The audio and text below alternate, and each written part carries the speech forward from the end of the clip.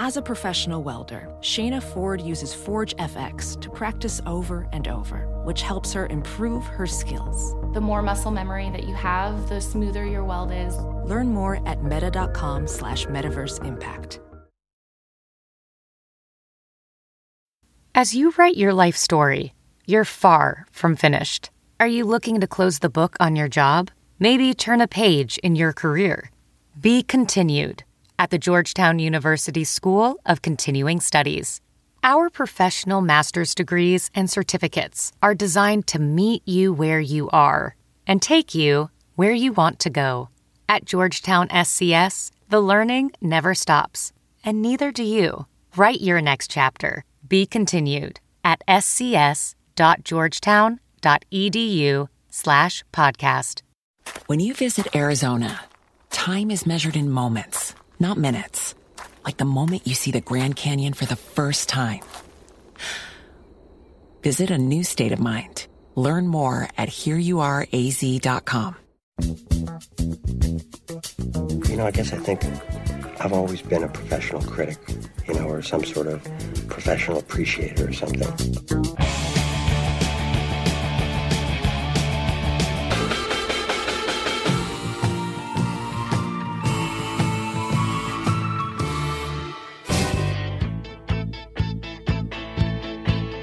Now, this is serious business here, man. Putting on a great show is the most important thing you can do. One great rock show can change the world. Bring together some of the most innovative and battle-tested players in the LA punk scene, and you've got the supergroup Off. I'm Greg Cott of the Chicago Tribune. And I'm Jim DeRogatis from WBEZ and Columbia College.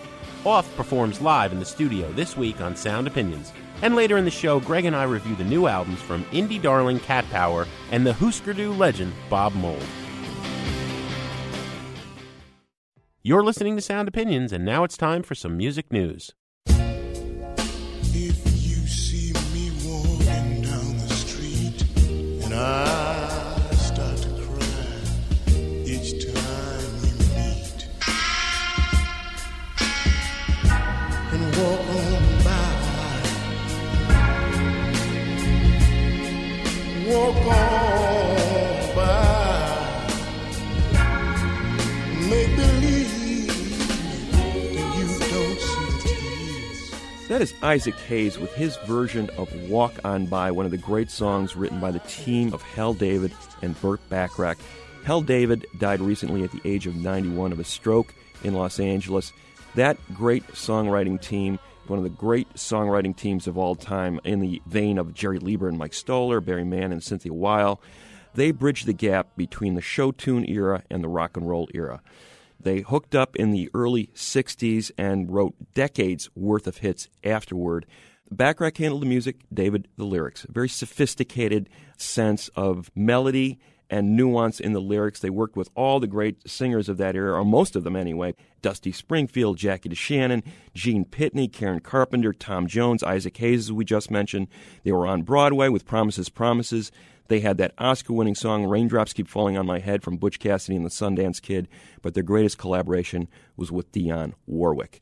They met Warwick as a journeyman singer. She was just 20 years old, singing on a lot of backing sessions at the time, singing demos for other artists. One of the songs that she demoed was a song called Make It Easy on Yourself that David and Bacharach wrote. Jerry Butler then took that song and turned it into a hit. After a while, Dionne started to feel a little used, like, wait a minute, what do I get out of this relationship? How about letting me sing some of these songs on recordings? She walks out of the studio, she says, don't make me over, man. Take me for what I am. And David looks at Bacharach and says, well, that's a song. Let's write that song. Yeah. Almost in spite of themselves, they wrote this feminist manifesto, Don't Make Me Over, became Dionne Warwick's first big hit in early '63. And you can hear Dionne embracing that lyric, that song. I don't think she ever sang with such fierce emotion as she does 2 minutes into that song. And then again at the end, where she sings those lines, it's almost a cry, a plea, a desperate attempt to be recognized for who she is. Don't Make Me Over, from Dionne Warwick, 1963, on Sound Opinions. Don't make me over, now that I can't make it without you. Don't make me over,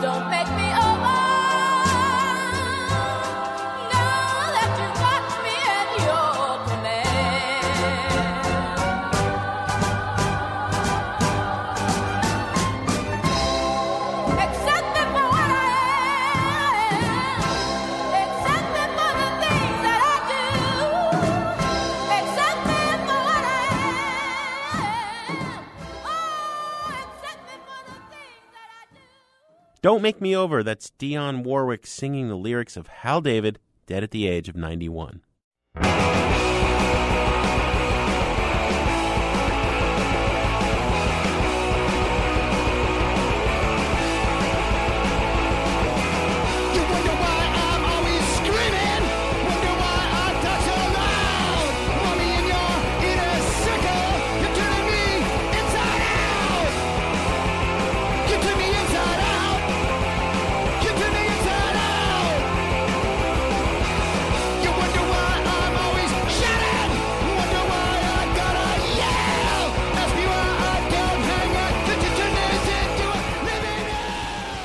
That explosion was a bit of Upside Down by our guest this week, the punk rock supergroup Off. I have to say it with the exclamation point, Greg.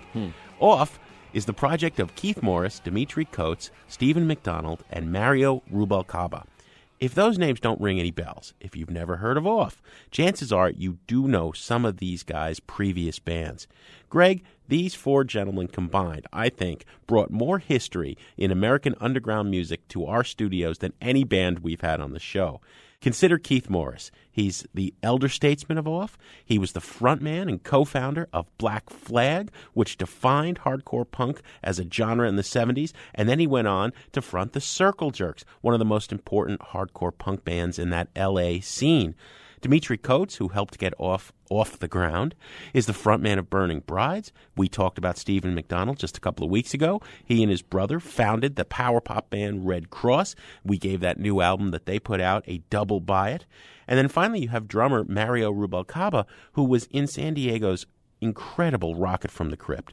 We're going to get into all of that history in a minute, but I thought the place to start in this conversation was to ask about how Off came together in Los Angeles in 2009. I asked Keith how he and Dimitri got the idea for this group. It wasn't really an idea.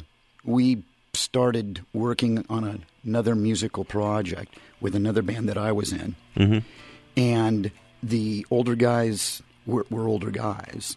Don't want to take orders from a younger guy. The younger guy comes along and he wants to kick butt, light a fire under everybody's tuchus and heinies. We'd been trying to write an album for 15 years, and it just wasn't going to happen because the energy was wrong. Circle Jerks, you mean? I don't talk about the Circle Jerks. I talk about the other band. Okay. This is my new priority because in the other band, everybody plays in other bands. And as it turns out, all the other bands are more important than the band that we were playing in. Dimitri, how did you get involved recording Keith at that point? Had you known each other from this? Yeah. I mean, we've been friends a long time. He was the DJ at my wedding. He was a big supporter of Burning Brides, my other band. And the bass player from the Circle Jerks, I saw him at a restaurant called Millie's one day, and he was just really upset, and he said, we're either going to break up or maybe we have a fighting chance if we can make a record. And I said, well, maybe I could help you do that. I could talk to Keith, one of Keith's favorite records is Give 'Em Enough Rope by The Clash, and I think one of the things he likes about it is that it was produced by a sort of an outsider, more of a rock producer. I went with that pitch. They were intrigued. I mean, my whole thing was like, hey, Keith, how did you guys do this back in the day? And he would say things like, well, from what I can remember, we'd have a buddy down at like a voiceover studio, not even a proper studio. We'd get a call like, hey, somebody canceled. And there's like 2 hours where you can come and record your whole record. And I think that's like the first Circle Jerks record. I can see, can't you see? Doing to you, doing to me. Prophecy and brutality. Killing you, killing me. Nexus! No more I can see, can't you see? So I tried to put them in this situation, and nobody seemed to want to go back in time the way the two of us did. Eventually it just turned into people stopped showing up, and Keith put the guitar in my hands and said, what would you do? The rest is kind of all downhill from there. Dimitri, there's another part to the situation. One of the guys in the other band had grown used to this lifestyle of, somebody else writes the songs and he just shows up and learns the song in 15 minutes. And then they spend 2 months in the studio recording. you might make quality music, but there's a big, ultra mega large portion of the vibe being removed when you have this long, lazy layover. Yeah. Well, we don't need you to come into the studio today because we're going to spend all day trying to get the hi-hat sound. And that's not what this music is about. This is rock and roll music. You set up, you put the mics in front of the equipment, and you rock out. Yeah. You don't think about it. You don't overanalyze it. You just do it. Well, I can't stop. I can't stop. I can't stop thinking bad thoughts. I can't stop. I can't stop. I can't stop thinking bad thoughts. I'm crashing to a wall, no feelings at all. How far will I fall before I hit the bottom? I'm still tripping, though, before we get our first song, which I think is going to explain everything for people who haven't heard you yet. Sandy Pearlman of Blue Oyster Cult fame produced Give 'Em Enough Rope. It's an awful album compared to the First Clash album and London Calling. What did you like about you're that? You're wrong. I love that I mean, album. Machine Gun, right? Yeah, the first 3 songs are like boom, boom, boom. I saw the Clash on the Give 'Em Enough Rope tour. Okay. And they laid waste to anybody that got in front of them. Mm-hmm. They're a rock and roll band. Yeah. Why shouldn't they be produced by a rock and roll producer?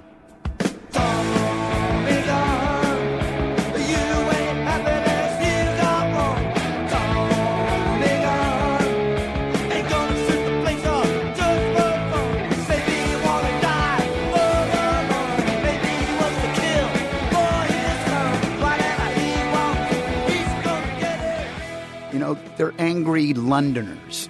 Fantastic. But Mick Jones was a huge fan of a rock and roll band called Mott the Hoople. I knew we'd get a good answer from that.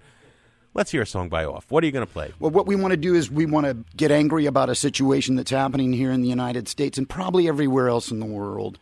We have a batch of people that we've voted into office who are supposed to represent us who don't really represent us.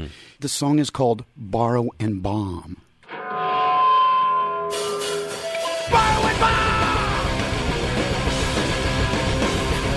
Borrow and bomb! Is my heart made of stone? I know I'm not the only one. I know I'm not alone.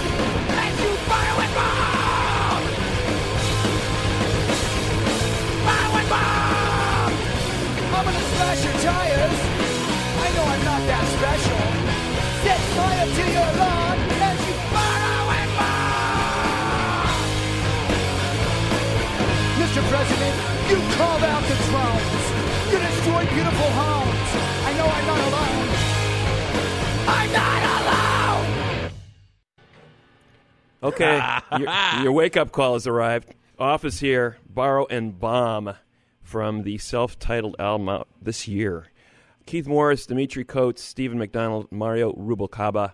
I got to tell you, Keith, when you play that song, it reminds me of seeing you guys a year ago at the, I think it was the Pitchfork Festival. Your introduction to the band was, well, we looked around and it looks like we're going to bring a little different flavor to this whole afternoon. Well, we got to see Superchunk. They bring their flavor. Yeah. We got to see Guided by Voices, great rock and roll band. We saw Deer Hunter.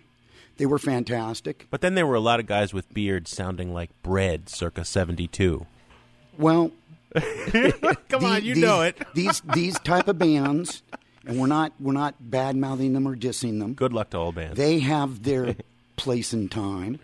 There's a good time to listen to that music when you're hanging out with your parents or Sunday morning. I think in some ways what you're talking about in that song and the way you perform that song, there's a necessity for that. You were doing that in 1979 to an extent, and you're doing it now. This is the sound that's always been in your head. And this is the sound there's you want. nothing wrong with any of the other forms of music. Like I said, they all have their place and time. I don't know if I speak for the dads in the room, but I'm bummed out. It's just like looking at this landscape that we're a part of. It's pretty horizontal. Mm-hmm. There's nobody like busting out a jackhammer or adding any kind of vertical flavor to what's going on. Yeah. Stephen, I want to bring you into the conversation. You were in a band called Red Cross, one of my favorite bands. Still in it. You started off as a real hardcore punk band. There was a lot of growth into psychedelic rock and pop and just wonderful stuff. Dimitri earlier said something about going back in time. And I know you guys don't live in the past, but what is there that's timeless about punk rock, the way you started playing it, the way Keith started playing, the way everybody started playing it, and that made you guys want to come and make music like that again with Off? You know, I mean, for me, my history with Keith is that the first time I ever played a show in front of, you know, an audience was opening for Black Flag. And that was my introduction to being a part of an outsider, weirdo bunch of musicians. I'm about to have a nervous breakdown. My head really hurts. If I don't find a way out of here, I'm gonna go berserk. I'm crazy and I'm hurt. Head on my shoulders. It was just a very raw, pure, primitive expression of, you know, Keith talks about anger and frustration and, you know, and I just felt like, well, Keith is still really pissed off and he wants to do it in the particular way that he knew how to do it. And like, that's what I grew up on. I definitely cut my teeth in those rooms. This is the late 70s, right? 78, 79, that period of time. Yeah. To be in a punk band was not only cutting against the grain of what was going on in music, it was clearly cutting against the grain of what was going on in society. I mean, you could get beat up for being a punk. Oh, yeah. But we didn't look like punks. We just looked like a bunch of beach rats. We looked like the guys that hung under the but pier. You also weren't in junior high school, Keith. I was in junior high earlier. Yeah, I know. But at that point, after that summer of hanging out with Black Flag, even just like by boycotting the Hang Ten OP new school clothes that my mom got me and just opting for Levi's and T-shirts, it was like I had just stepped out of a spaceship. You think you're the king of the scene that you created? I got news for you. We'll have more of our conversation with Off after a short break on Sound Opinions from WBEZ Chicago and PRX. And later in the show, Jim and I will review new records by Cat Power and Bob Mould.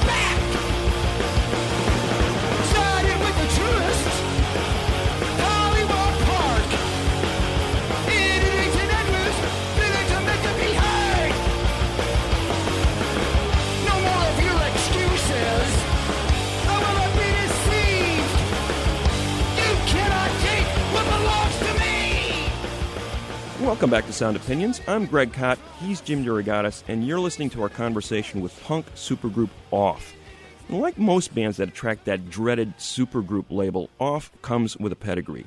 We're talking about Keith Morris, Dimitri Coates, Steve McDonald, and Mario Rubalcaba, who since the 70s have helped define LA rock and punk with bands like Black Flag, Circle Jerks, Rocket from the Crypt, Burning Brides, and Red Cross. But they're not living in the past of those bands. Since Off came together in 2009, the bands cultivated an audience outside that traditional hardcore scene. They've played everything from the hipster-friendly Pitchfork Festival to opening for a mainstream band like the Red Hot Chili Peppers. When time came to put out their first recordings, first 4 EPs and then the self-titled debut album, they went with a cutting-edge label, Vice Recordings. So I asked Keith how the band ended up signing with Vice. Well, the original idea was that we were going to just take this band and move at our own pace and put out 4 songs here, 4 songs there, kind of like the Black Flag technique. Mm-hmm. You know, just play it as you go. And then we were presented with a record contract, and we were getting ready to sign the contract, and one of the guys in the band said, well, this is the first group of people at a record label that we've talked to. Why don't we talk to some other people? And in that process, talking to another record company, they got all excited, and they said, you want to get the party started? Start jumping through flaming hoops. All right, we've got Off in the studio. What are we going to hear next, Keith? The next track we would like to perform for you is a song called Wrong.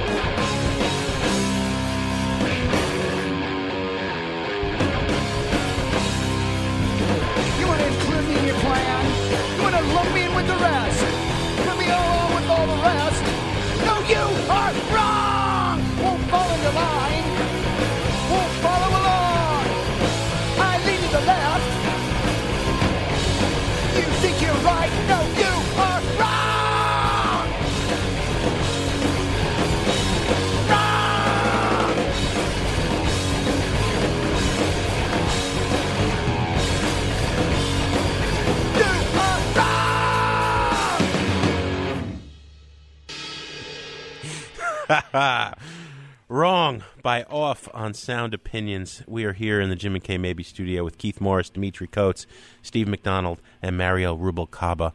I don't think we've been saying it right, Greg, because there's the exclamation point. Yeah. We're supposed to say it like, off! Off! Off! How long did it take to record the album? 3 days. 2.5. Yeah. 2 days recording, 1 day mixing. And yeah. How did you cull the 16 tracks on the album? There's room probably on here at the off song length for 50, 60 tracks if you wanted. From the get-go, Keith was always just like, trim the fat. You know what I mean? Also, we drink a lot of coffee. Our attention span is very minimal. Just because the songs are short doesn't mean that they were any less difficult to write. I mean, you still have to come up with a good riff, and there's a verse and a chorus, and sometimes even a bridge. Harmony vocals. I mean, all of us are big Beatles fans. We're kind of classic rock heads when it comes down to it, and if you were to look at all of our record collections, they're very similar, We're into stuff like Alice Cooper and the Kinks and Creedence and Blue Oyster Cult and Captain Beyond. And that's the stuff that he plays in his living room before I pick up the guitar and start trying to write something. We do occasionally listen to The Damned and Stiff Little Fingers.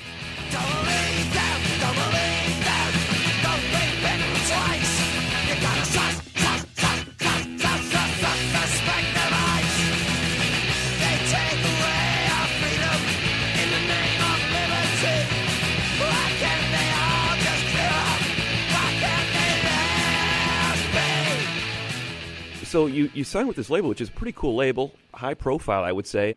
Keith, I know back in the day, Stephen, you can speak to this too. I mean, being a punk rock band, late 70s, early 80s, there was this very small community of people paying attention. It's got to be surreal to sort of have a band doing hard-edge music like this where people are paying attention who might not necessarily be fans of punk rock, but here you are playing to a field of 10,000 people at Pitchfork, let's say. No, it's fun. I love it. I feel like I was built for a big stage. Just took a while to get there. Yeah. Mm-hmm. I think a lot of it has to do with luck. There's the story of the two A&R guys out on the golf course. And the deal is whoever wins the match, his band is the one that they're going to spend the $1 million on promoting. Yeah. Keith, you're showing your age. Nobody under 25 is going to understand that joke because nobody knows what an A&R guy is anymore because they don't exist anymore. Back in the old days, kids, there were major labels, and they hired guys who went around and took people like Steve McDonald to $500 a night dinners. and then screwed the band over. And then told you why they couldn't afford to promote your record. There you go. Well, I actually think Dimitri is probably the last person in this room to have an experience with sort of the major label system on that level, right, if I'm not mistaken. Because Burning Brides was a hot commodity there for about 10 years ago. I remember. Well, that's how I met Keith. Mm-hmm. We got signed to V2 Records, and he was working at that label. I've done all that kind of stuff that we've been doing for the last couple of weeks, opening for bigger bands and playing on Conan a couple times. And I don't know how it is anymore with the majors, but we sort of got in before the door closed in that old world and, signed the big record deal. And it kind of ruined the band in a way because everybody wants you to skip steps when that happens, when they start throwing money at you. And what's really refreshing about this process is that everything seems to be happening organically. We're really building a loyal fan base. And according to Facebook, it worked because our biggest audience is 18 to 24-year-olds. Mm-hmm. Mm. And we just heard that somebody bought one of our records at Hot Topic. Oh. They tweeted earlier. That sounds like the subject for another Damn, song. everything that I'm opposed to. How about another tune? Okay. It's called King Kong Brigade.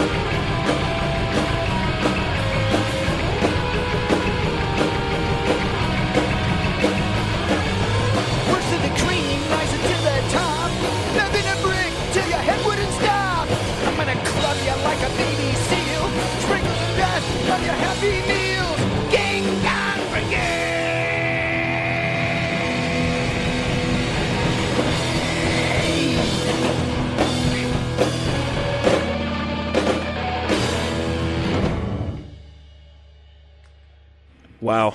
I love this stuff. King Kong Brigade from Off on Sound Opinions from the self-titled album. Off! Exclamation point. Hardcore. What we are hearing is hardcore music. Some people, a lot of listeners probably don't even know what that is. Or if they've heard about it. Now, yes, Keith would disagree. Dimitri. Keith would disagree with that statement. Okay. And another person whose opinion I respect greatly would disagree with that, and that's Pete Stahl from Scream. Okay. He's come out on the road with us. Both of them say we're not a hardcore band. We're a punk rock band. Okay. And we're not even a punk rock band. Rock and roll band. We are a rock and roll band. Just crank it up. But you heard that term hardcore thrown at you guys all the in the time. late 70s, and now, again, because you were associated with that scene. So talk about that, because it's a loaded term, and the reason I brought it up is it is a loaded term. How did you feel about it back in the day? Keith, Stephen, you can probably address this question. Well, I don't think it existed when I first met Keith. I think it was Keith's old band that after they really kind of got rolling, that's when that term started being used. But like when I was in that rehearsal room, watching them for the first time. Black Flag. Yeah, Black Flag. Not Keith's other band. Circle Jerks. The unnamed band. But both got that thrown at them hardcore. Yeah, but I mean, I think Black Flag, they're probably the most responsible for that genre coalescing into something. When they first started, they were a punk band. That's what I thought of, Mm-hmm. Well, now, there are other bands to be placed on this list, too, like Minor Threat, Bad Brains, Sure. Mm-hmm. Vancouver's DOA.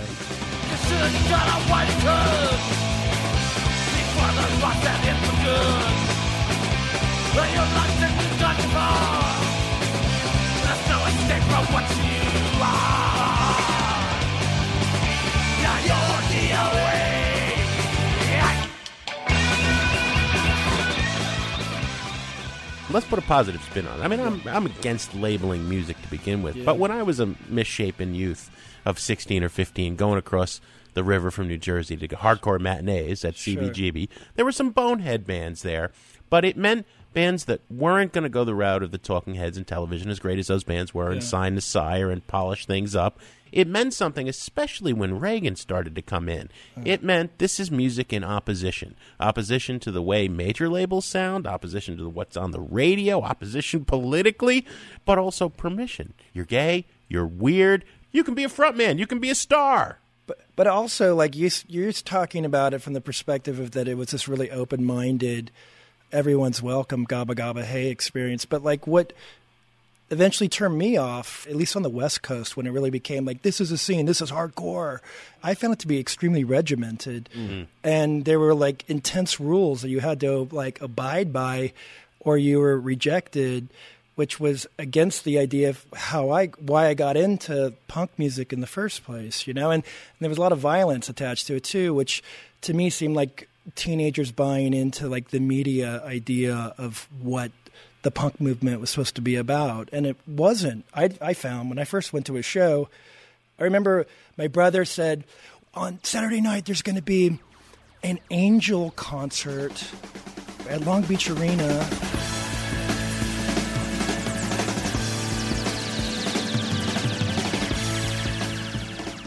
Or there's going to be a Damn show at the Starwood. Which one you want to go to? And I was like, the Damn, that's punk rock. When I'm born, said I'm born, yeah I'm born to kill. Said I'm born, yeah I'm born, no I'm born, well I'm born to kill. I made us go to Angel. You know, because I had read and heard. Well, I had heard that if you went to a punk rock show, they're going to wrestle you to the ground and cut your hair. But when we eventually did go to a punk rock show, which was, you know, only a few months later, there were a bunch of like weirdo art students and stuff. They were like, "Wow, you kids made it out here. That's cool." But then later on, you know, it just, to me, it's suddenly when like the jocks at high school were getting into it, the kids that I didn't like and why I got into punk rock. To me, that's the image of like hardcore and, you know, but whatever. Once again, like the label thing, like whatever, rock band. The first Black Flag EP to me sounds like a party record.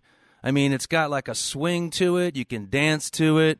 Black Flag to me doesn't really start to sound like the way we think of hardcore until Damaged or something like that, you know? Coward, ride the cold. Rise above, we're gonna rise above. They distort what we say. Rise above, we're gonna rise above. Try to stop what we do. Rise above, we're gonna rise above. When they can't do it themselves. Rise above, we're gonna rise above. We are tired of your abuse. Try to stop us. It's no use. We lean more towards the party, the dark party. I don't want to get away from the hardcore conversation. Let's forget about what it came to mean. Sure. It got corrupted. Yeah. In general, this rock and roll that we all love used to mean something. If you defined yourself as a rock fan, that was how you defined that's who I am, right? Yeah. As old guys, can you guys comment at all? Does the music mean as much to those 18 to 24-year-olds who are liking you on Facebook? Are they still out there defining themselves by the fact that they listen to Off and 50 other bands they're happy to name? I get the sense that they do. You know, I liked the way you introduced us as saying that we had all this history, rich in underground rock. Like the mainstream, it seems like it matters less and less and less now. Mm-hmm. And, you know, that title, that's something to be. The top of the underground, you know? Yeah. And before, we were always like sort of encouraged to think that you needed to be mainstream at some point or you were wasting your life or something. Well, that brings up a good point because I'm wondering, was it because you felt it was impossible to even think in those terms, like we will never be mainstream? Or was it in the back of your head like, I'd love it if this music was incredibly popular and that we could play an arena or something like that? That's kind of a fantasy, really. For me, being at the age that I'm at and being surrounded by these great musicians, I'm just going with it. Mm-hmm. I'm going to go with this wherever wherever we can go, wherever it takes us. Wait a minute, though. If an energy drink came to you fellas and said, we want to buy Toxic Box as our new theme song for sugary energy drink. If the drink allows you extra sexual performance, that we might. You're all over that one. They're working on that one right now. Well, but the thing that, as a fan, you obviously prefer to see a great band in a club. That there's nothing better than that experience. But as a band, the one thing I keep hearing from the bands who have made it to that level, I like playing in arenas. It's easier. It's hard work being a club band and going from town to town in the van, and playing 200 shows a year just to make ends meet. I like all of it. Mm-hmm. I'd rather be in a club. I'd rather be in a hot, sweaty club because that climate is good for the throat and the voice, even though my voice sounds like I've been gargling sandpaper and honey, and I got the garbage can going on. That's okay. But I would rather play the club because you can look down and you can see the people's faces. You can see the reactions on their faces. You can look all the way to the back room and you can sometimes see the people at the very back room. Well, also all these shows these days, they have like these barriers, Yeah.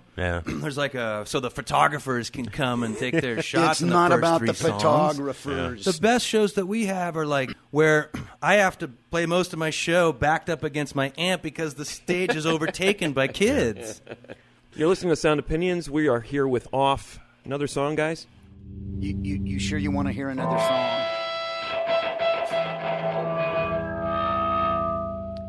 Elimination.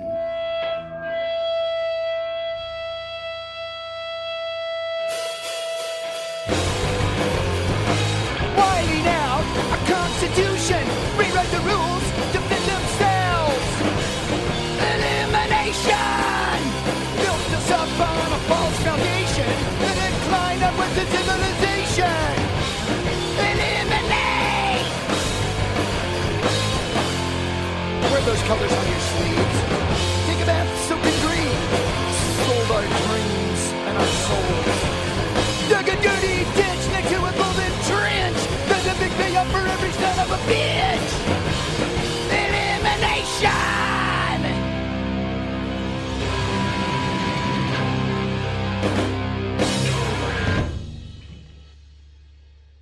Elimination by Off. Great stuff. We want to thank Off, Keith, Dimitri, Steven, Mario. Thanks for coming in, guys. Thank you for having us. Thank you. This was awesome. That was a blast. In my disconnect, when I shut down, as the sweet wind buries me, when I knock it down. You can see video of Off live in the studio at soundopinions.org. And don't forget to give us your thoughts. Do labels like punk rock and hardcore mean anything to you? Leave us your sound opinion at 888-859-1800. Up next, Greg and I review new releases from Cat Power and Bob Mould. That's all coming up on Sound Opinions from WBEZ Chicago and PRX. I'm the rotten apple on your family tree. I'm the one you laid off from that job last year. You're the one who promised it to disappear. Wow! Look at me now, showing your wrinkled brow. You're the kind who really killed my way of life. Although while you were unkindly to your wife, you're above reproach behind your big cigar, knocking through the night in your expensive car. Now it's record about you and your wrinkled brow. Well, I caught on to all your little tricks. Yeah, and I found out that money's the only difference between you and me. I fixed that, and now you work for my company. I remember you and you remember me. Never knew love like this. The wind, the moon, the earth, the sky. Never knew pain like this.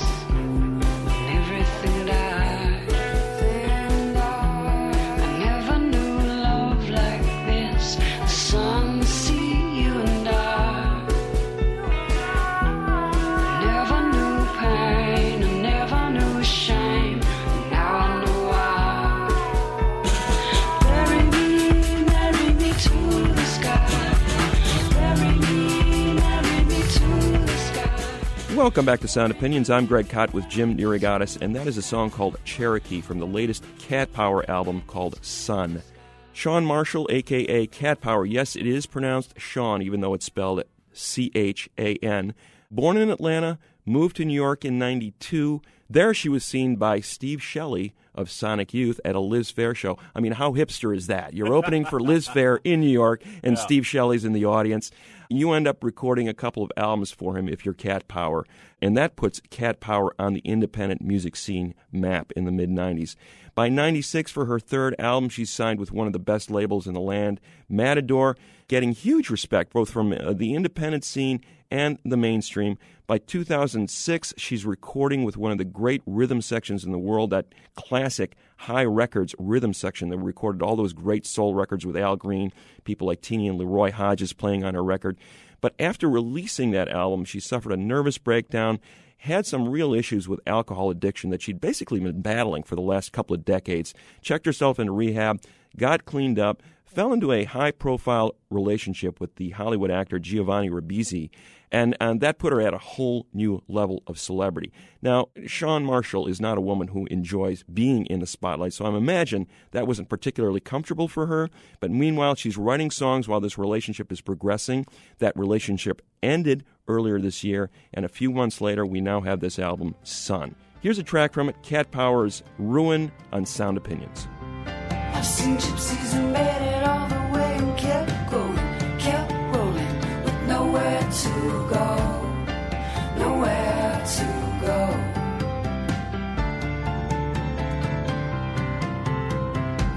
As far as I've seen, from the bush in the wilderness to every non-city, I've been to Saudi Arabia, Dhaka, Calcutta, Soweto, Mozambique, Istanbul, Rio, Rome, Argentina, Chile, Mexico, Taiwan, Great Britain, Belfast to the desert, Spain. Some little bitty island in the middle of the Pacific, all the way back home to my town, to my town. Bitchin'.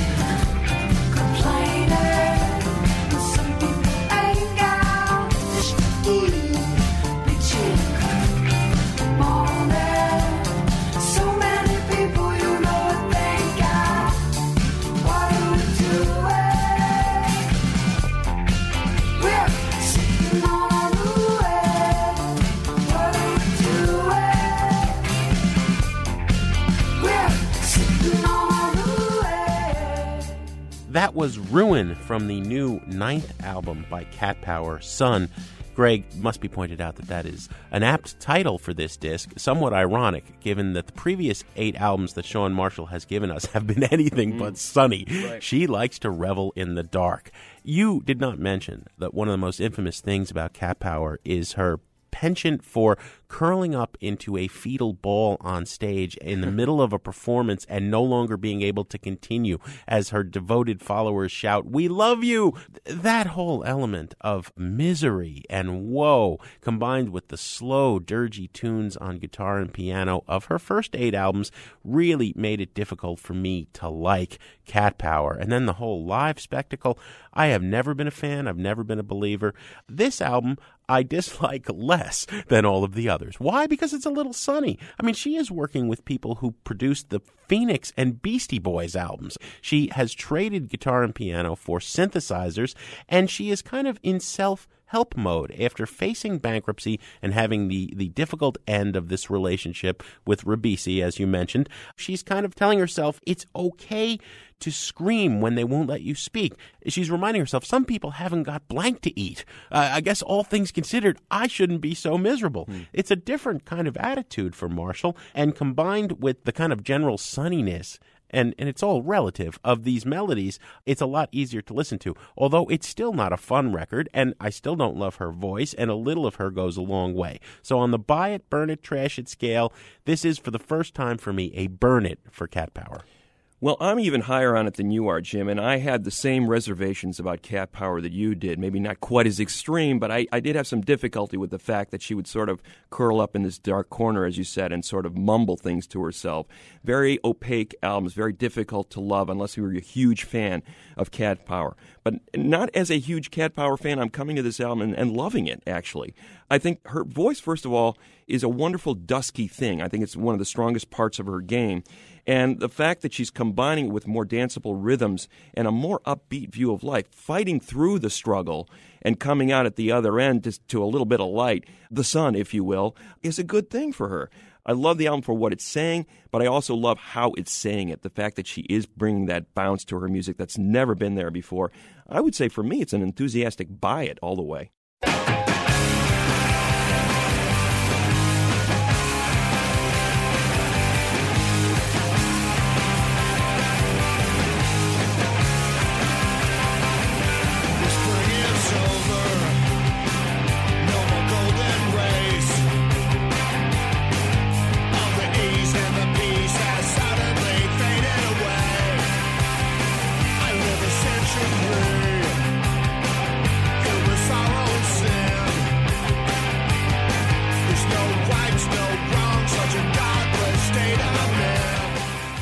That was a little bit of Silver Age, the title track from the new album by Bob Mould on Merge Records. Greg, hard to believe, but this is the 10th solo album by Bob Mould, and that isn't counting his incredible body of work in the 80s with Husker Du or his 90s band Sugar.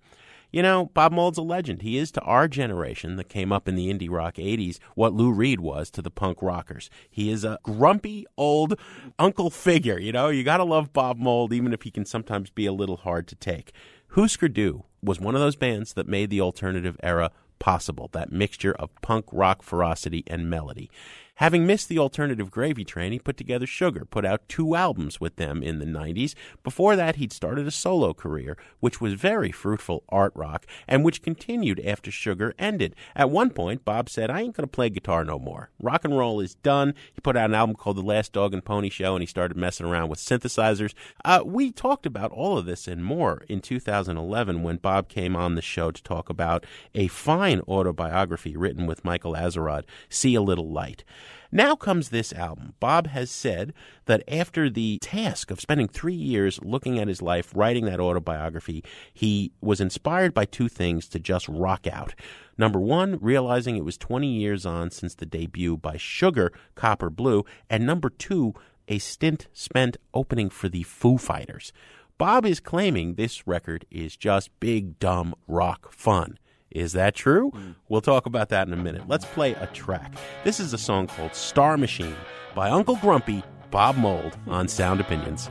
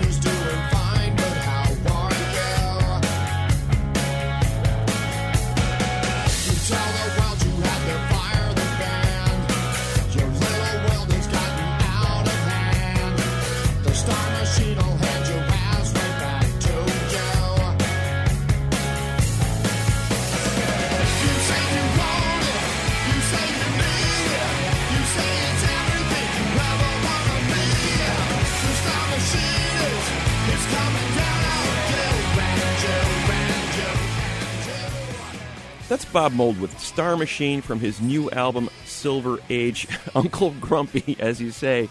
we love the guy for what he's given us musically over the last 30 years. I mean, between Husker Du and Sugar, those are albums that changed lives. I know generations that have been influenced by those particular bands. And I think you're absolutely right. I think he is trying to remind people just a little bit, all this stuff that you're listening to, whether it's No Age or Foo Fighters, this stuff has a source, and it was with my bands in particular. He's getting back to that sound with a tight rhythm section here. I have a rule of thumb. I think if John Worcester plays drums on your records, it's going to be a good record. It's probably going to be a pretty good record. Yeah. Jason Narducci on bass. Sounds like it was pretty much recorded live in a room. It sounded like they had a place to get to. They needed to knock this album out in an afternoon. I think some of Mould's recent records could be accused of being a little too fussy, a little too meticulous, a little too detailed. He's a craftsman-like songwriter. He's very good at what he does. But I love the fact that he's just letting it fly here. Those big melodies swelling out of those sheets of sound guitar and that driving rhythm section behind. In its own way, no, it's not a particularly ambitious record, but it's very, very good for what it does, that mating of noise and melody. No one's ever done it better than Bob Mould. He's doing it again here. It's a buy-it record for me. Yeah, I think it's a masterpiece, Greg. Definitely a buy-it record for me as well. Bob, with all of this talk before the release saying this is just a rock record, he's actually trying to throw us off the trail. Because the things that were great about his autobiography, See a Little Light, was this deep, introspective look at his own failings and the ugliness of the world, lightened by the hope of the possibility of love. And it must be said, a sardonic sense of humor. He's grumpy, but he can be pretty funny. All of that is here, and in particular, that song we played, Star Machine, that is one of the most vicious eviscerations of the corporate rock world that I've ever heard. And that's really saying something, right? On a show that had Off on it, I mean, that is Bob railing at the machine. That kind of lyrical intensity flows throughout this album, and I must say it is paired with an emphasis on melody, the likes of which, I'll tell you, some of these melodies are as good as Grant Hart's. I'm going to continue to pine for the sweet, sour mixture of Bob Mould and Grant Hart in Husker Du, but in the meantime, this is a brilliant album that Bob's given us, so a double buy it from us. What do we have on the show next week? Jim, next week we are going to look at some records that you need to hear about that are underneath the mainstream radar. Buried treasures. Greg, as always, we have some thank yous to say on the way out. Sound Opinions is produced by Jason Saldana and Robin Lynn. Our assistant producers are Annie Minoff and Michael DeBonis. And our fearless leader, our executive producer, Tori Southside Malatia, he is still hiding under his desk since the day that Off was in our studio.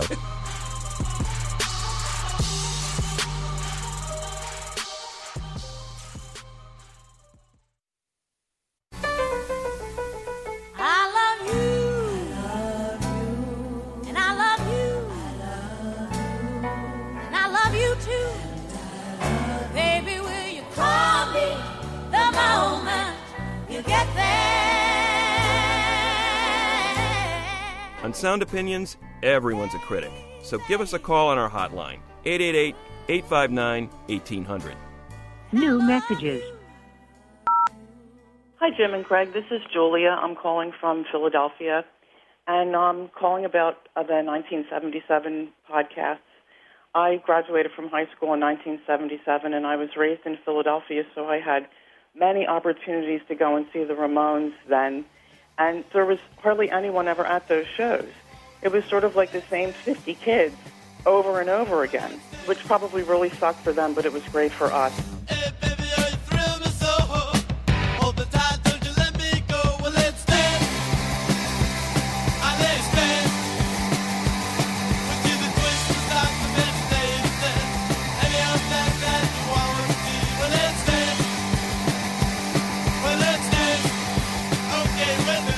So I don't know if you ever play the time machine game, like if you had a time machine, where would you go? But if it were me and I had a time machine, I would set the dial back to 1977 and go to see the Ramones. Hi, my name is Rebecca, and I live in Fort Collins, Colorado. I just listened to your year that Punk broke, and I remember the first time I heard that advert song. I have not heard that song in 25 years and recognized it instantly.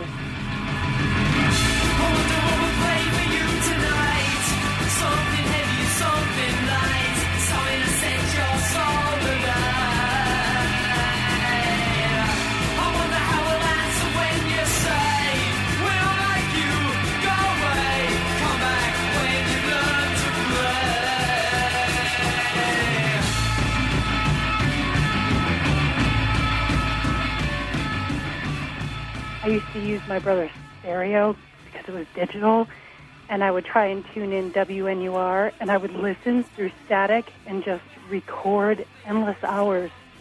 And that was one of my favorite songs that they ever played. I never knew who they were and the name of the song or any history about them until listening to this show. It was great. I'm so glad you picked that song. It's like a long-lost mystery solved. Thanks, guys. Hi, my name is Guy Ben Moshe from Buda, Texas. I want to say about the show you had on different days of the week, your favorite songs of days of the week. I love the show. Well, one song for Sunday stands out in my mind, and it wasn't your favorite pick, but it's my all-time favorite. Sunday will never be the same. Spanking Our Gang. Sunday will never be the same. I've lost my Sunday song. Will not be back again. Sunny afternoons that make me feel so warm inside have turned this cold and gray as ashes as I feel the embers die. Best Sunday song ever. Thank you. Love your show. Hey guys, this is Mike Bodell from Franklin, Tennessee. Really enjoyed your show about the days of the week. It's always been kind of a little pet project of mine to try to collect songs, especially the ones that mention every day of the week. And by far, my favorite has been Dave Edmunds' duet with Nick Lowe of Here Comes the Weekend. Monday, no Monday, Tuesday's a good day, Wednesday's a Wednesday, Thursday's the worst day, Friday's great, 'cause I can hardly wait until the weekend. I should be clocking in at 8, but I'm a little late. Can't pay my baby 'cause I'm super on a date. 2 till 10, and then it's Friday again. Here come the weekend. So, again, thanks for the good work, guys. Take care. Bye-bye. The working week's so tough, I think I've had enough until the weekend. No more messages. To give us your opinions on Sound Opinions, call our hotline, 888-859-1800. We'll be back next week with more Sound Opinions, produced by WBEZ Chicago and distributed by PRX. In the drawing room, a group of suspects gathered. The detective has solved the mystery. Ladies and gentlemen, the butler did it. You'll never catch me. The butler darted to his getaway car. But what he didn't know is this is a Nissan sales event ad. Wait, what? And his car is no match for the detective's Nissan Rogue or its standard VC turbo engine. Save on one of your own at the Nissan Thrill of the Drive sales event. Now get 0% APR financing for 36 months on select models. Availability is limited.